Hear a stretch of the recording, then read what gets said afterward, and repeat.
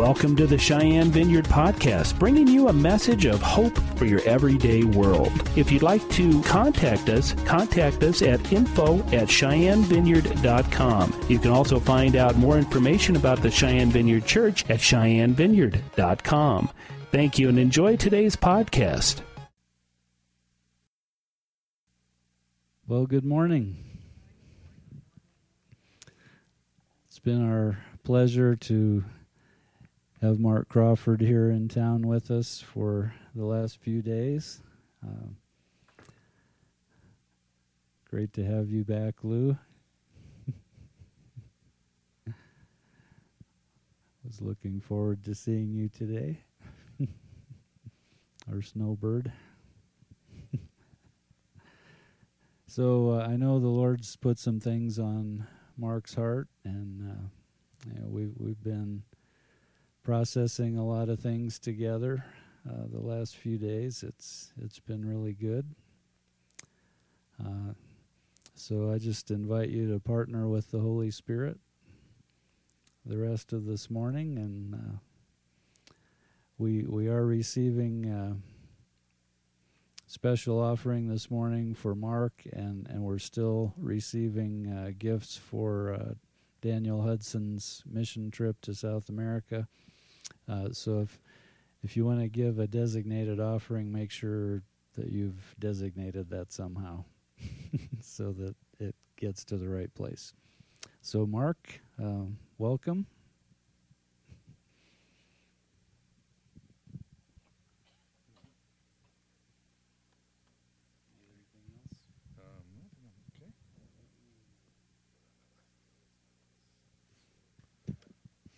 Good morning. Yeah, that's the end. Let me just get myself a little bit organised here. It's good to see you. Good to be with you.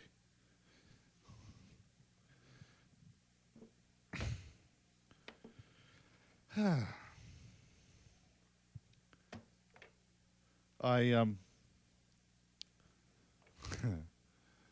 sort of get used to a little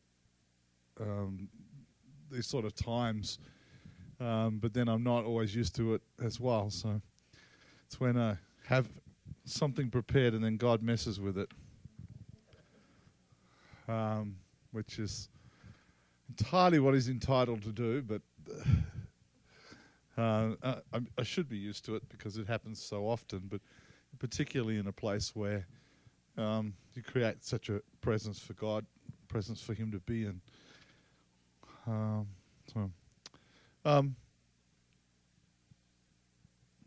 As I was sitting in the in my seat there, I could look out through that window, and all the cars going backwards and forwards caught my attention. And I felt like the Lord say that you are situated here right now at a crossroads. And it's a crossroads time, it's a crossroads season. And when you're at a crossroads, it means that you have a number of paths to go. And I wrote this down. I felt like the Father say that the path that he's chosen for you as a community of people is an unfamiliar path. And also for paths that have not yet been formed, paths that are not popular. But all of these three types of paths lead to great adventures. They lead to places that you would never expect to be in. Places others want to be in. Places others want to experience, but they don't want to make the way or make the path to get there. They don't want to take the path to get there. So, you are, in effect, are forerunners, because those paths actually end up, and those places that you travel on, end up being popular places after quite a period of time. That's sort of what forerunners are. There are people who can see ahead, and they go places and they do things that are nobody else is or very few people are doing, and then everybody wants to do it. But not everybody wants to pay the price. And so it's like a forerunner is really who God has called you to be. I've sort of been in a season, it seems to be for quite a while, but the great English writer Charles Dickens wrote a book called Tale of Two Cities. And a quote in that book is that it was the best of times and it was the worst of times. And it sort of feels like that with me at the moment. It feels like it's the best of times. I've seen so many things happen. I just celebrated. I'll just celebrate, if that's quite the word. 24 years of being in full-time ministry, and yet in this last 12 months, I've seen more things happen. I've seen more people get healed. I've seen more things significantly take place than I think I've ever seen at any other time. And yet it's also been some of the greatest struggles, some of the greatest times that, I've struggled with things and even been a bit ashamed at my reaction to some things. It's been also the time, and probably I'll talk a little more about this tonight in another area, about how I've also had times of connection with God, and at times just felt so undone by God because of how He's been touching me. And I don't think I'm the only one that's happening to. Because it does feel like it's the best of times, and it does feel at times it's the worst of times. I've also noticed that in the last bit of seasons, God's been changing definitions that we used to have. Definitions that we used to know well. You know, what church is, what relationships are, what success is. He's been changing some of those sorts of things.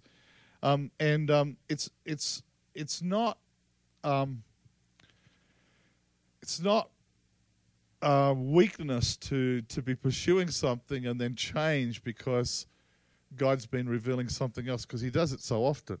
He leads you in a particular way. It's not because He's being a sadist or anything. It's just because you need to accomplish some things, and He says, now I want you to go this way. And that's the whole area of change. I mean, everybody loves change. And until it affects them, right? But we all know that if you keep doing what you've always done, you'll have what you've always had. So people want change, but they don't want to stop doing what they've always done. And so it's something that I've spoken about for quite a few years, and it's really one thing to keep speaking about it, but it's another thing when it starts to happen to you. We as people have been made for community. Right? We've not been made for independence. We've not been made to do it alone. We're made for community. And community has the best of times and the worst of times. But community is who God is. Because if you think about it, the Father, the Son, and the Holy Spirit have never been alone. Even though there was a time in which Jesus was separated from God, He was, but He wasn't. So God has never lived on His own. He's always lived in community. And everything that He's ever said and everything He will ever say comes out of that place of community. So independence is so anti-God.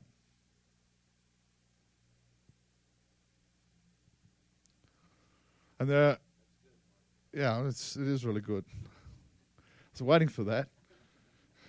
Sometimes I just need to say it myself so I can just hear it. But you see, we've also been made for faith.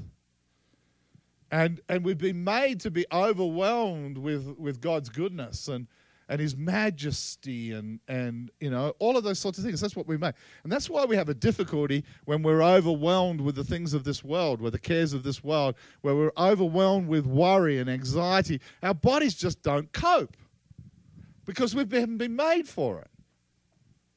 Right? Our body's not been made for those sorts of things. Our body's not been made to be overwhelmed by negative emotions, and yet they happen. We're not being made to be overwhelmed by worry or anxiety. That's why we find it hard to cope with those sorts of things. That's probably why Paul said this. I beseech you, therefore, brethren, by the mercies of God, that you present your bodies a living sacrifice, holy, acceptable to God, which is your reasonable service. Right? It says, hey, submit yourselves to God. Come bring yourself into that place. Bring yourself constantly into his presence, and do not be conformed to this world, but be transformed by the renewing of your mind, that you may prove what is the good and acceptable and perfect will of God. So there is a choice that we get to make. Like we were reminded about this morning, heaven is always creating an invitation for us, always putting out an invitation. You hear God say, come. You hear him say, listen, surrender this. It's not so much a command, it's more an invitation. That's why when I prophesy over people, I try and remind them that what God is saying is not fait accompli. It's not just going to happen if you put your feet up and just wait for it to take place. It's an invitation to partner with him, because he knows partnership. That's what God is. That's what relationship is. And that's why you were born again, so that you could have relationship with God. So he says, listen to me. Listen, there's one or two things going to happen. You either conform or you transform. You either conform or you transform. Another translation, J.B. Phillips' translation, says this: don't let the world push you into its mold, so that when you are pushed into a place of conforming, then you are molding into the ways of this world. We're not made for that. That's why we struggle. And yet, we often allow the things that are around about us to determine how we'll see things, how we'll live in ways, and how we will even interpret what God has to say. So don't be conformed to this world, but be transformed by the renewing of the world. We live in the world, but we live a transformational life. Transforming. Now, transforming, the word is, in the Greek, is metamorpho. It's where we get metamorphosis. And a metamorphosis is best described, I think, from the caterpillar to the butterfly. Yeah? Right? Caterpillar, sorry if they are your most favorite insect or whatever, they are ugly. I don't like them. They're creepy. And yet every caterpillar is destined to fly. Everybody wants the butterflies. Few people want to deal with the caterpillars. You know, our 30th wedding anniversary went up in north of Australia. That was actually 5 years ago. It was that long. And so we went into the tropics of Australia. We had time on an island, and in one particular place, my wife said, "Honey, I want to go to this butterfly house." And I said, "Oh, okay." So we got there. It was expensive. But anyway, she wanted to go in. So we went in. So we went into this butterfly house, and she spent just ages taking photos of every single different butterfly. They're different colors, just ages and ages. We had so many photos of butterflies. I'm looking around and thinking, okay, seen this, let's get out of here. It's like, you know, they're all butterflies. But there were stacks of people in there. And I'm telling you, it was quite expensive, people just to walk around and look at the butterflies. Okay, and you know, they had all this information about butterflies, but there were stacks of people, busloads of people turning up to go into this butterfly house to look at butterflies. Now, I've seen that there are some other butterfly places in different nations as well, and a lot of people paying to go and look at the butterflies. But I've never seen a caterpillar house. I've never seen a caterpillar place. You know, as you go in there, oh, here's the caterpillar, different shades of grey. You know, it's like here's one, it's got a bit of yellow on it. But everybody wants to see the product of the transformation. But very few people want to go through the process, because the process is a bit like this. The caterpillar at a particular point of time spins a cocoon, and then that cocoon, the caterpillar is completely hidden, right? So the process of transformation often starts in hiddenness. It starts in a place that you are not known, all of those sorts of things. Now, please hear me. I'm explaining, something's happening to me, and I'm really not griping about this. But at one particular stage, I was the national leader and international leader of a network of churches in Australia. I was known around in the nation. I was hanging out with other significant leaders that you would know in our nation, and I was well known in our city because I led a church in the city that was quite an influential church. Then over a period of time, all of that changed. And only just recently, I was just thinking, nobody knows me anymore. Nobody knows me. I don't have authority in the city anymore. I don't have authority in this nation anymore.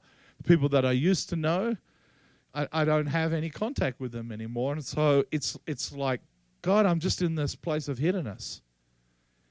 And it's in this place of hiddenness that God's been doing some stuff in me and through me and creating other things that he wants to take me into the future. So it's been a part of me for a part of this transformation process. So hiddenness is where God begins to hide you or begins to hide a group of people or community in that cocoon because he wants to do something. Right? Now, he's always thinking, this is where I want to take this people. This is what I want to bring this people. I want to bring them out like the butterfly. But this hiddenness takes place. And then what happens is, in that hiddenness, everything goes to mush. Everything liquefies. Right? I'm sorry if this feels a little bit... But this is how it happens. So it's like everything that was doing well...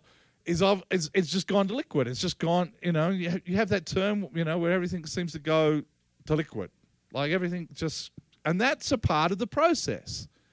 And so, for me, so many things went to liquid in this hiddenness time. So many things have been turned upside down. So many things have been struggles. So many things have been difficult. And so many things have just been like, just liquid. Just like... Right. But then what happens in the cocoon, something new is created. The butterfly starts to take shape. And so the DNA that used to be in the caterpillar is no longer that because a new DNA is being formed. It's amazing, isn't it? God made all of this to take place. And then he told us about it and said, this is what it's going to be like in life. And that you'll have these times you'll come into, and it'll be the right timing, and you're going to come into hiddenness, and it's going to come liquefied, it's going to mush, all of that sort of stuff. Things that used to be concrete are going to be nothing. Things that used to be important become nothing. Things that used to have shape will no longer have shape. Things that you could define, no longer you can define. Because he said, out of that, I need to bring something into new. And the very new thing that I'm going to bring you into is going to be very different than what it was. And so a butterfly begins to take place. And then what happens is that the butterfly needs to come out. And so he'll make a little hole and then squeeze. And it's pretty painful, but they squeeze out through this hole, and what happens is you squeeze out through this hole, all the junk comes off. Strength, life flows through it as he squeezes through. And they've tried all sorts of tests, and they've tried these things of cutting the cocoon open so that the butterfly can get out easily, and they die because they haven't been through the process completely. And the process is essential for what God wants to do. And so, therefore, you need to be careful that you don't judge the process or, as you say, the process. Just be careful you don't judge the process because God's at work, and in transformation, there's always process. I find it hard to say it like you do it, but I'm sorry. There's always process. There's always this place of things continually coming to the place where there's going to be completely different. Now, like I said to you, everybody wants the butterfly. Nobody wants the process.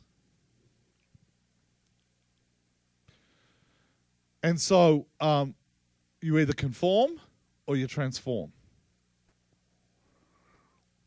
Now, in this process, it's important to understand two things. And this is what I want to focus on this morning.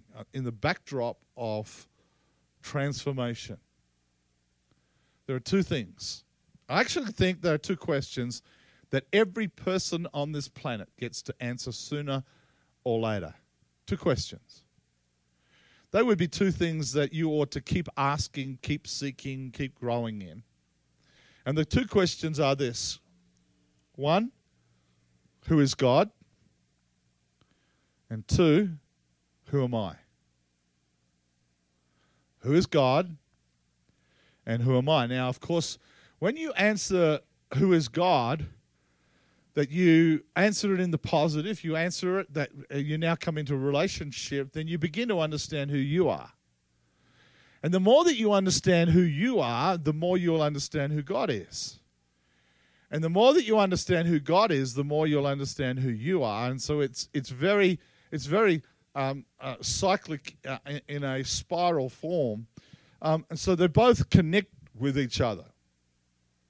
You really don't know who you are if you don't know who God is. So when you begin to understand who He is, then you begin more to understand who. And so really important in a season where things are changing in the place of transformation, to be reminded about who God is. To remind it that He is good, and He's always good. Yeah? Hello? John 10:10 says it like this: the thief does not come except to steal, kill, and to destroy. So that's the enemy, right? Anything that's got robbery on it, anything that looks like steal, it's kill, anything like that, it's the enemy. You know he's in on that. He's doing something. He's at work in our lives too. So you know that if you feel like something's been killed off in your life, or you're behaving in such a way that's killing somebody else's life, and I don't mean physically, I mean just like it's just robbing, then you know the enemy's at work. And we all give him authority at times. You know, when we partner with fear, or we partner with insecurities, we let the enemy. We let the enemy have some authority. Now, of course, Jesus says, listen, that's how the enemy behaves, but I've come that you may have life, and that you may have it more abundantly. So abundant life is really the purpose of God. That's what God's about, right? Bringing life to capital L, capital I, capital F, capital E, life, right? Abundant life, over the top. Ephesians 3:20, I believe, is the season that we live in. It's always been a scripture. It's always been there. But Ephesians 3:20 is where God has brought us into for this season, where it says that He is able to do immeasurably more, right? Immeasurably more. If you look in the Greek, it's super abundantly. You know, it's like there's no words to describe how God wants to exceed our wildest dreams, our greatest expectation. He wants to exceed all of those sorts of things. That's His plan. That's what He's after. That's what He wants to see happen. He has destiny and calling for each of our lives. He has destiny for this city. But it'll only come through by transformation. So knowing who God is, and then knowing who you are, and knowing who I am. Now, this is the interesting bit, because my experience has been that whilst I know in my head certain things, My heart needs to catch up to them. My insides need to catch up to them. Now, I know that I'm a son of God. I have no difficulty saying that. I know that I am a son of God. I know that I have once been an orphan, and so I'm still dealing with some orphan thinking, but I'm dealing with some stuff inside of me that the more that you understand, the more that you grow in it, the more that you get closer and closer to God, the more that it reveals, and it's like I've got to change again. I have to deal with some things again, and it's times like, oh goodness, I thought I've just dealt with all of this. Let me give you an example of it, if I have to. Okay. Last December, I was invited to be a part of a prophetic apostolic council for a company and a ministry in Sacramento, California. And so I was invited to this event. I'd been in relationship for them quite some time, teaching on the prophetic and doing all sorts of things there. So I came, and this whole week was to be a week of celebration. It was the beginning of the Jewish New Year, and I was really looking forward to it. So I arrived, and I found myself with a whole lot of other prophetic and apostolic people.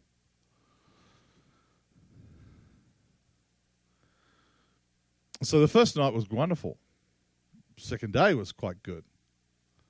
And then some thoughts started to come towards me. And unfortunately, at that time, those thoughts had a place to land. They had wounds to land on. And so it was like just different events occurred, you know. And it was just like, you're not as good as some of these others. You know, listen to you. See, they don't even mention your name. They don't quote from you. They're quoting everybody else, but not you. And it was like, yeah, that's right. It's a problem when you come into agreement with something that the enemy says. Because what happens is that it's very subtle at the beginning, but it gets stronger and stronger and stronger. And so over that whole week, I got so stirred up, so in a place that it was like I'm convinced that I no longer had a part to play in this organization. And it wasn't until the Friday that I humbled myself and went to the leaders and said, this is what's going on. And they were lovingly horrified. Right? They were lovingly horrified, and they said, Mark, this is so wrong. This is not right. You're always going to have a table here. You're always going to have a place at the table. And they said a whole lot of sorts of things, really good things, but they touched me. And so I was just in a whole process. And that sort of continued for quite a while. And then God started to show me some stuff, brought some friends along. And you know what? Sometimes you can't deal with some of these sorts of things that start to rise in transformation by yourself. You actually have to have somebody else to help you. But you have to be prepared to realize this is not me. Though it feels like me, it's not right. It doesn't display the fruit of the Spirit. You know, it's more about independence and isolation. So I got over that. I felt really ashamed at being like that. You know, it's like this is not mature. You know, and then I had to go and tell them, and they all knew. And so I sort of got over that, but I had some ministry and some things changed, and then God just kept loving on me, and so I came back at the beginning of this month. This is my trip over here. Came back, and this time it was just 6 of us that had now formed this prophetic apostolic council. And so the first night was good. The second day was okay to the part of the day, and then I started to have these thoughts again about that I'm really not as good as these guys, etc., etc. Not as severe as in October, but the thoughts were still there. I went to sleep, and I got woken up at about 2:30 in the morning. And the Father woke me up with these words. He said, Mark, what you're feeling now is not you, it's the atmosphere around about you. And the atmosphere around about you is isolation, rejection, all of those sorts of things. This is not yours. And it was like, yeah, you're right. It's not mine. And the moment I began to come in agreement with God, so we have this choice. In a time when things are taking place, we'll either conform, and much of that has to do with identifying and coming in agreement with the enemy, or transform, which is in agreement with God. So whatever God wants to bring to us will always bring transformation, will always take us through transformation. And it will take us through different experiences of that process. And it's often about hiddenness, and it often will reveal some things in us that we don't like and that he doesn't like. But it's always about his love. It's always about him loving on us and taking us through. So here I am, and because when I began to agree with him, it just lost its power. It didn't go where it did, and I enjoyed the rest of the week, and really have felt so. So I've had some victory in that, and so that's no longer going to be an issue for me, to the extent that it has, right? Because of the transformational work that God's been doing in me. So it's really important to know who God is, and it's really important to know who you are. And the very fact of knowing that God is good, then when he takes us through places, we know it's going to be okay, even though it doesn't feel like it. It's like David and Goliath. You know, David, this young boy, turns up to see the army of God who have been lined up against the Philistines and against Goliath. They are occupying the land that belongs to God's people, right? So they are there to take back the land. And so the army stands like an army, is spread out like an army, it looks like an army, smells like an army, but doesn't behave like an army. Because the moment that Goliath comes out and starts tormenting them, they run away. Now, it probably is okay if they did it once, but not 40 times. Right? And so David comes down and he says, look, what is going on here? What are you guys running for? You're an army. You're an army of God. You're God's people. You're God's army. You're under his protection. Look, this guy over here, this Goliath, he is an uncircumcised Philistine. What he says, he's not under the covenant of God. He's not under the protection of God. You're under the protection of God. Don't you know who your God is? Because he knew who his God is. He knew who he was. And so he was sounding arrogant, but he wasn't arrogant, because that's what happens. Once you know who you are, once you realize who you are and you start walking in it, you actually start to sound arrogant to people who don't know who they are. Right? So David has opposition from 3 areas. He has opposition from his family. So his brother comes to him, and the reason that his brother comes to him is because his young boy is showing up these older men. Right? He's showing them up. He's causing insecurities in them to be shown up. It's like, how dare you tell us the truth? How dare you show us to be scared and people who are running away from Goliath? That's the truth. That's what they're doing. But it's like, let's deny that. Let's just pretend that that's all part of it because a Goliath's too big for us. And then along comes this young boy who says, can't you see what's happening? Like he's got to go. And so he's attacked by his brothers. And all really David says, isn't there a cause? Isn't there a cause?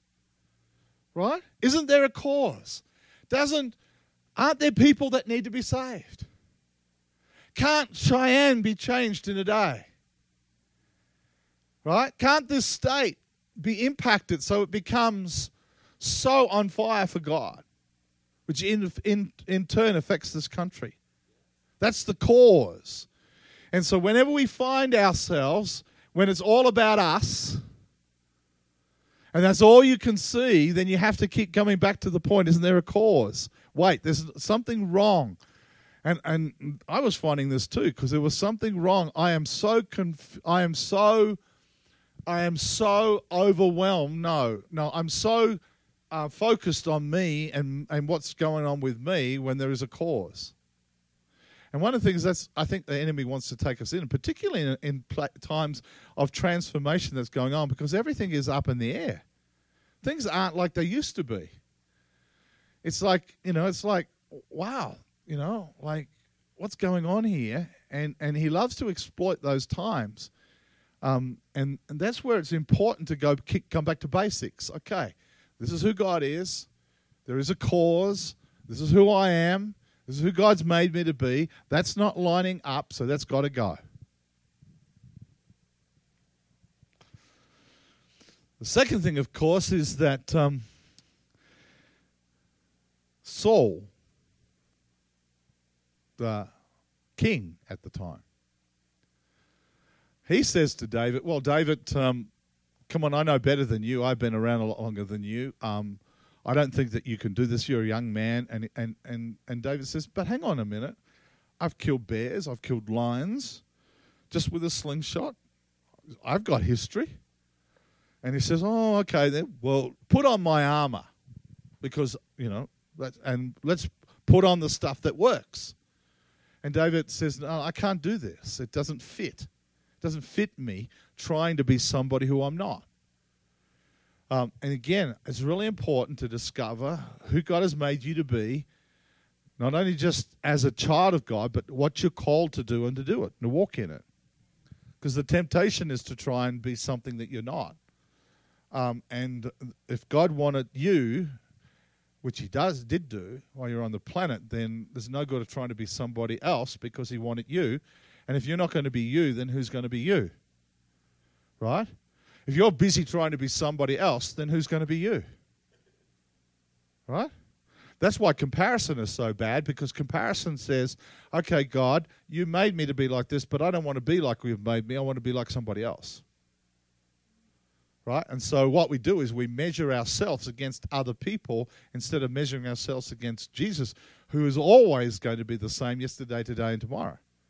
He is our measuring stick. He is one that we come up to and say, hey, how's my life stacking up against you and what you did and what you're doing?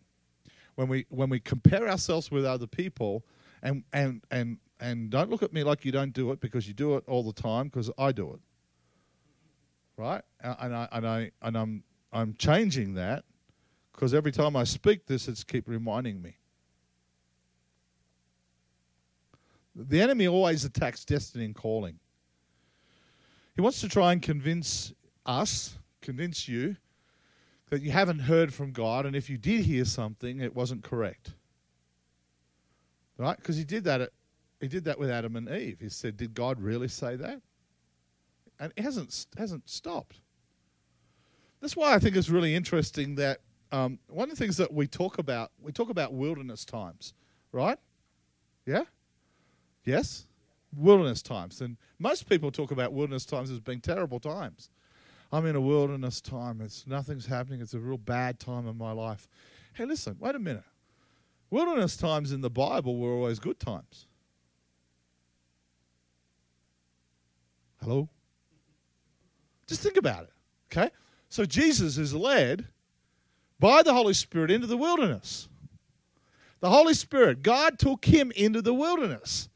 And in the wilderness time, he didn't eat or drink, but I think that he had the most significant time there, because when he came out, he was full of power, right? I know he had encounters with the enemy, but it would have been the time when he was supernaturally looked after and cared for. The children of God, I know that because of unbelief, they went into the wilderness. But if you imagine for 40 years, day and night, being completely supernaturally looked after by God, fed, watered, your clothes didn't wear out, there was health, all of these sorts of things that were taking place. It was supernatural. It was significant revelational times. It was times when they changed from being prisoners and slaves into being the children of God in this transitional time.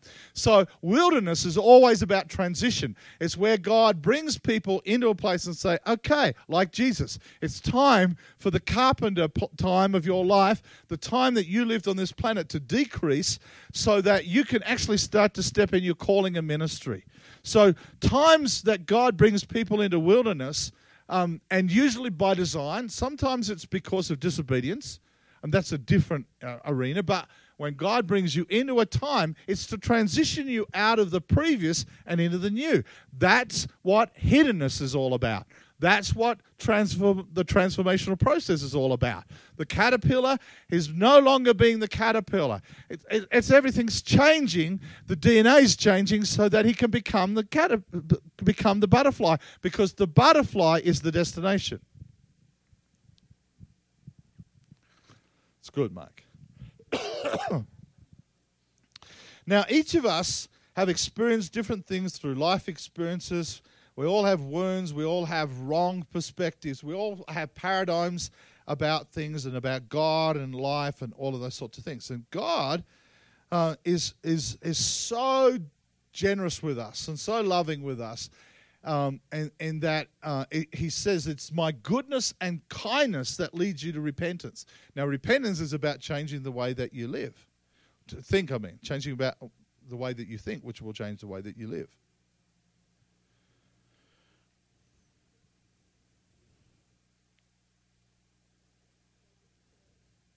One of the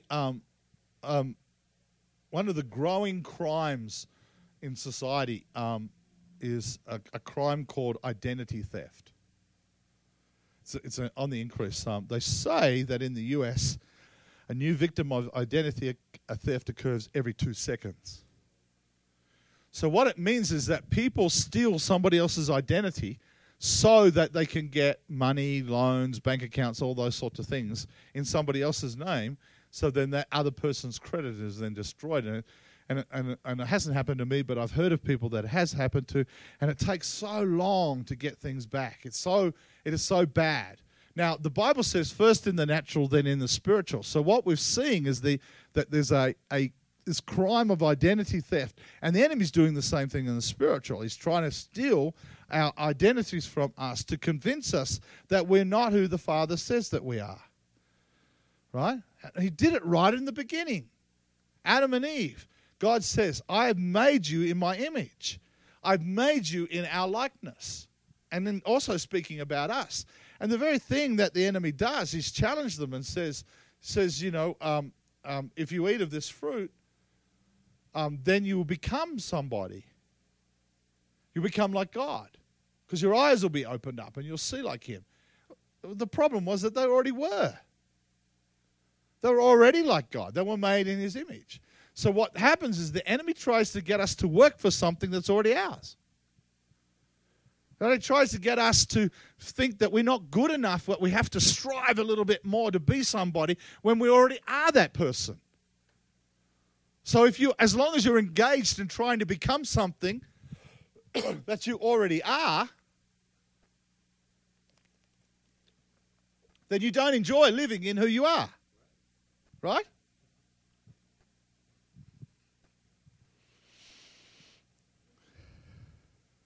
It's good. Romans 8:19 says this. For the earnest expectation of the creation eagerly waits for the revealing of the sons of God. This is a scripture that consistently comes back to me. And it's like this. Let me unpack it for a little bit. The earnest expectation of creation. Now, earnest expectation, it really is another word for hope. But it's expectation is really hope. So earnest expectation is sort of hope with hot sauce on it. You know, some of Joy's top hot sauce. You know, the stuff, the 5-star burn your insides out sauce, right? Because it's got attitude, it's got oomph, it's got, it's like it's turbocharged. It's just not a normal hope. Now, God's put that in creation. And he's put in everything that's around us, in the creation, in the very fabric of the creation, there's an expectation. These are not my words. They are the words of the Scripture. So that's in creation. Creation is waiting for something. It lives in a constant place of waiting. And the waiting is for the revealing of the sons of God. Now, when you read Scripture, you have to understand that there is always a more continuous type tense in many areas. It's like it has happened and it's still yet to happen. So that you and I know that we're sons, but the creation is waiting for us to behave like sons. It's waiting for the church to behave like the church as sons and daughters of the King. Instead of living as beggars, instead of living as widows, instead of living as people who are so orphan mindset that they are not embracing who God has said them to be. So when you live in a transformational culture, you have to know who God is. You have to be in a place where that is totally being upgraded all of the time. You're understanding this more. I said this the other night. When I read Revelation several times, and I see the elders there, and they're standing there going, holy, holy, holy. I used to think, what a boring job that is. I don't want that job. I don't want to spend a whole, eternity just standing there, holy, holy, holy. It's like boring. So, you'd want to say something like holy, and it's really holy, just to add some variety to it. And so I then had this revelation as I was reading it. I think, wait a minute. Maybe it's not as bland as holy like that. Maybe it's like this. Holy. Oh, wow. And it's holy. Holy. Wow, I've seen another aspect of God. Because God is there. It's hard to define who He is, and yet we do define, and yet there is so many aspects of God. There's so many aspects of every part of His nature that all eternity long we're not going to be bored. Right? So it means what you understand today about faith, hope, and love, tomorrow can change. And the next day, and the next day. Does that mean that you're wrong because of what you understood today? No, you've just understood some more. But if we live in a place where we say, listen, I know who God is, I've got Him all summed up, then I'm sorry, but you're in for a surprise. Because we are actually being prepared for eternity. So there are some things that we get to do on this planet. Listen, there won't be any transformation happening in heaven because it's already transformed. Right? Now, it will go on from glory to glory to glory, but here on this earth, transformation needs to happen. Right? So that's why it's important in the processes of what you have, keep going back to the originals. Keep going back to two questions. Who is God? Who is God to me today? What is God revealing to me about Himself today? And what's He revealing about me? And keep growing in that. They've got to be your anchors. They are anchors that will anchor you in the process of transformation. Because I'm telling you, you have some amazingly exciting days ahead of you. That sort of, did warrant a little bit more excitement than that. I'm telling you, I can see, I know you have some amazingly exciting days ahead of you. If you believe anything else, you're believing a lie. Your best days still have to be ahead of you, but I'm telling you there's some exciting days because I know that you've been in this transformational process yourself. I know that what I'm talking to you is really describing the process that you've been in, that you've been in hiddenness, that you've been in a place where things have been going to liquefied. And I know something is being produced that's the butterfly that's going to burst its way out, and it's going to be very different than the caterpillar. Your future is going to be very different than you thought it was going to be, right?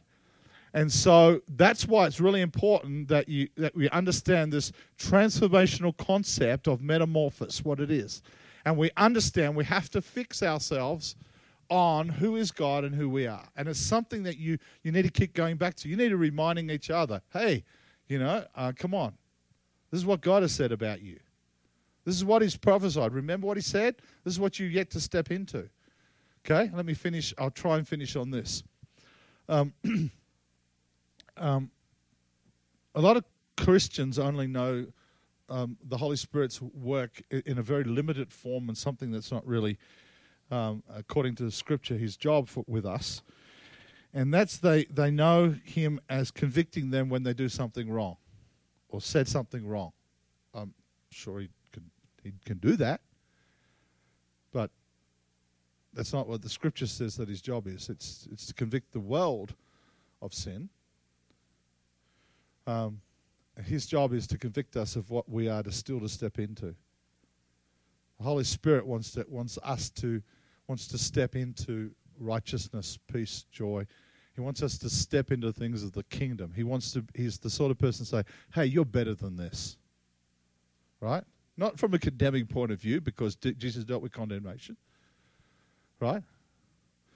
So it's always about, hey, you're better than this. There's more for you to step into. Come on. Step up. Step into this. There's more. There's more to be done. There's more for you to step into. There's more for you to embrace. And it's always from an invitational place.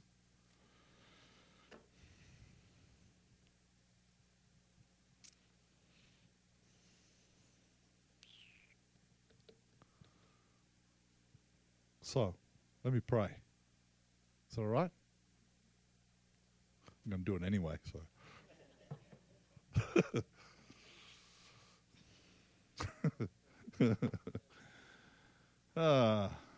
Just remember, the kingdom of heaven is about righteousness, peace, and joy. Righteousness is about right standing. That's a sin issue. Peace is about an internal peace. It's a peace where God deals with things that are in you, baggage that other people have packed for you. Stuff that's inside of you. Particularly in the area of deliverance, that's what that's about, and joy is about healing. Joy is about the difference that you can make, because it's a catalyst. It will make some difference in the world. Righteousness, peace, and joy. That's what the kingdom is about. So let's pray, Father.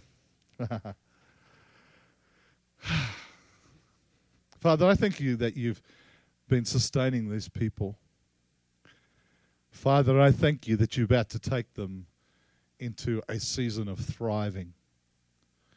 Father, that you're about to take them into a time and a season where they will see so much fruit, so many things, Father, that will be so different than what they expected things to be, but so in line with what you have for them. Father, I ask for courage, a supernatural courage to come upon every person here, boldness, a courage to stand in who you're called to be, and a courage to ask for help when things begin to surface that need dealing with. Father, I ask for such an assurance to continually come upon them about who you are and who they are. Father, an understanding of the process that they go through. Father, I want to speak over this group of people today an alignment of time.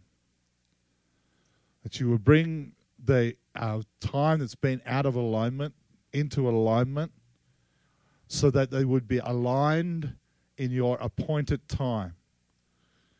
So that any things that are unaligned would come into alignment. That you would bring alignment to this community of people, this gathering of people, this church.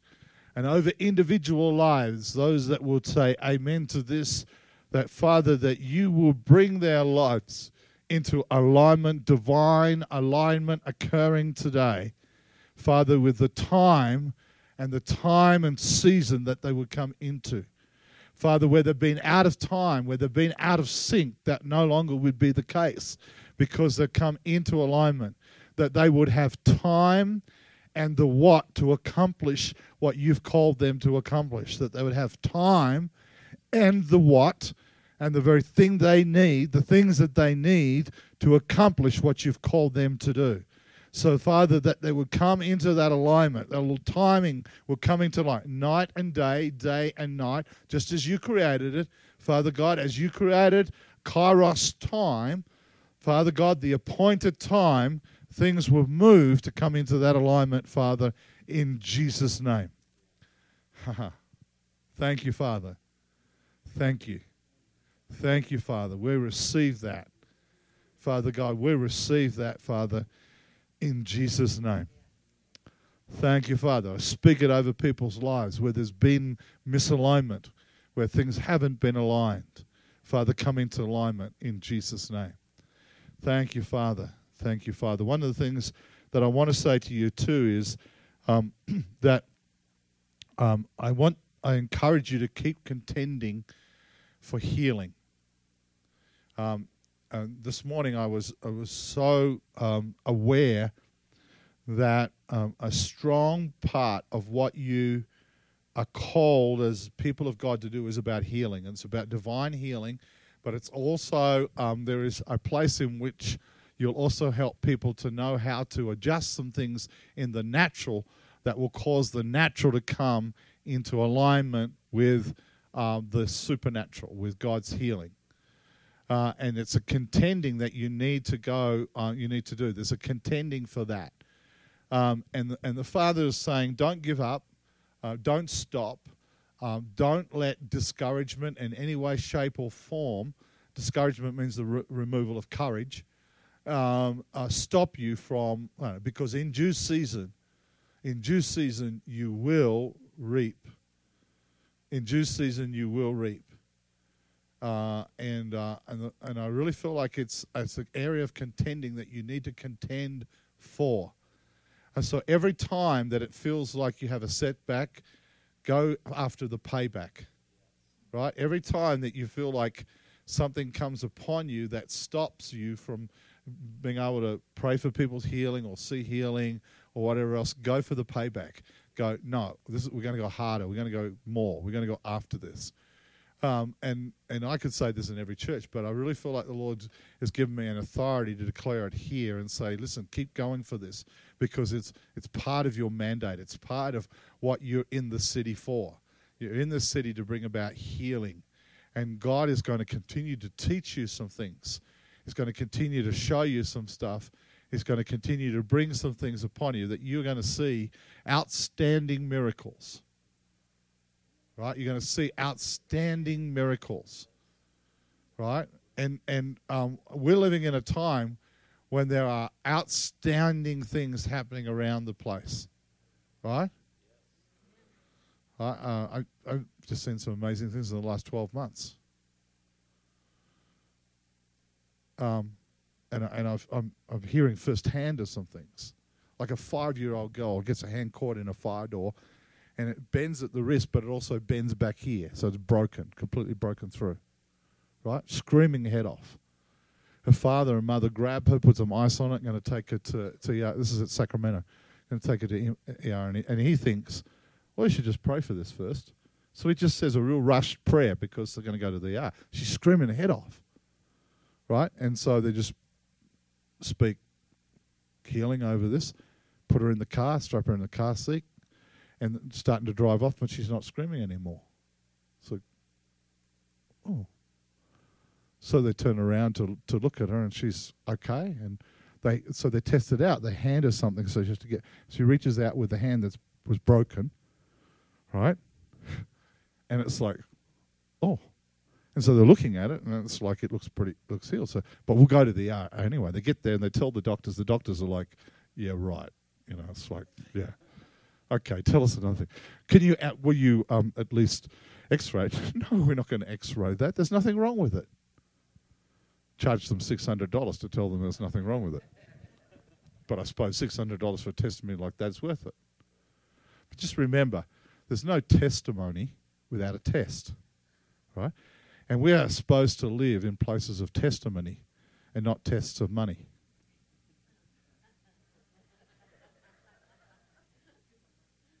So testimony, there's no.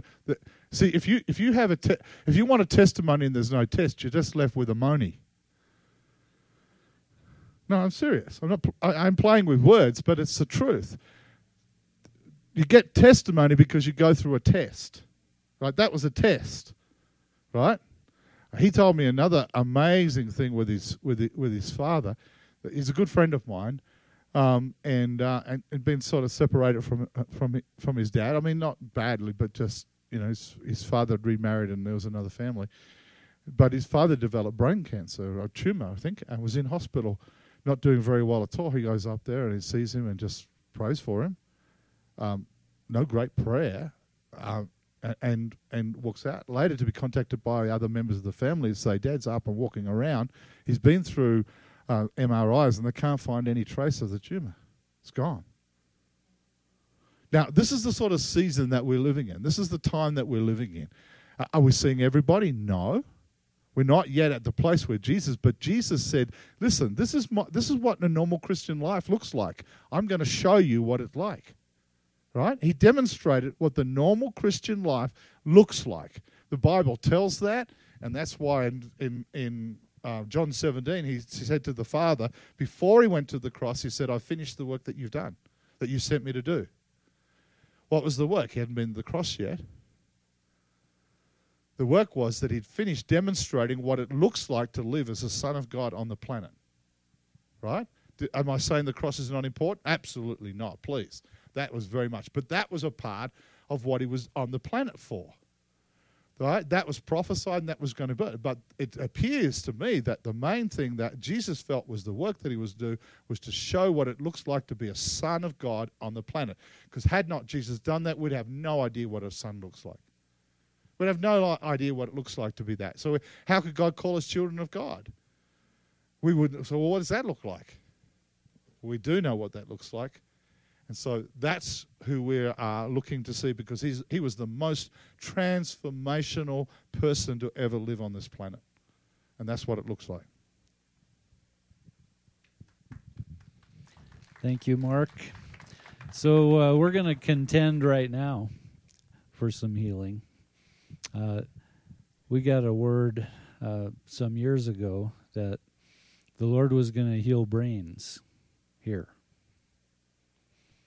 So, I mean, the brain is an organ, like the heart or the liver, and things go wrong with organs. So, if there's anything that's not right, I mean, I think this could even be depression, stuff like that. I just invite you to stand if you want some healing in your brain. Let's stand up. If you want some prayer for healing, okay. Now, body, let's gather around these people, and let's make sure that everyone who is standing gets prayer. And I'm just stepping out to contend for the things that you've told us are ours. You said that you were going to heal brains here. So we say yes, and we step into that. If you've been through any Vineyard prayer training, then you're released to minister to people right now. And Lord, we just look forward to the testimonies of what you're doing. So let's pray and see what God does.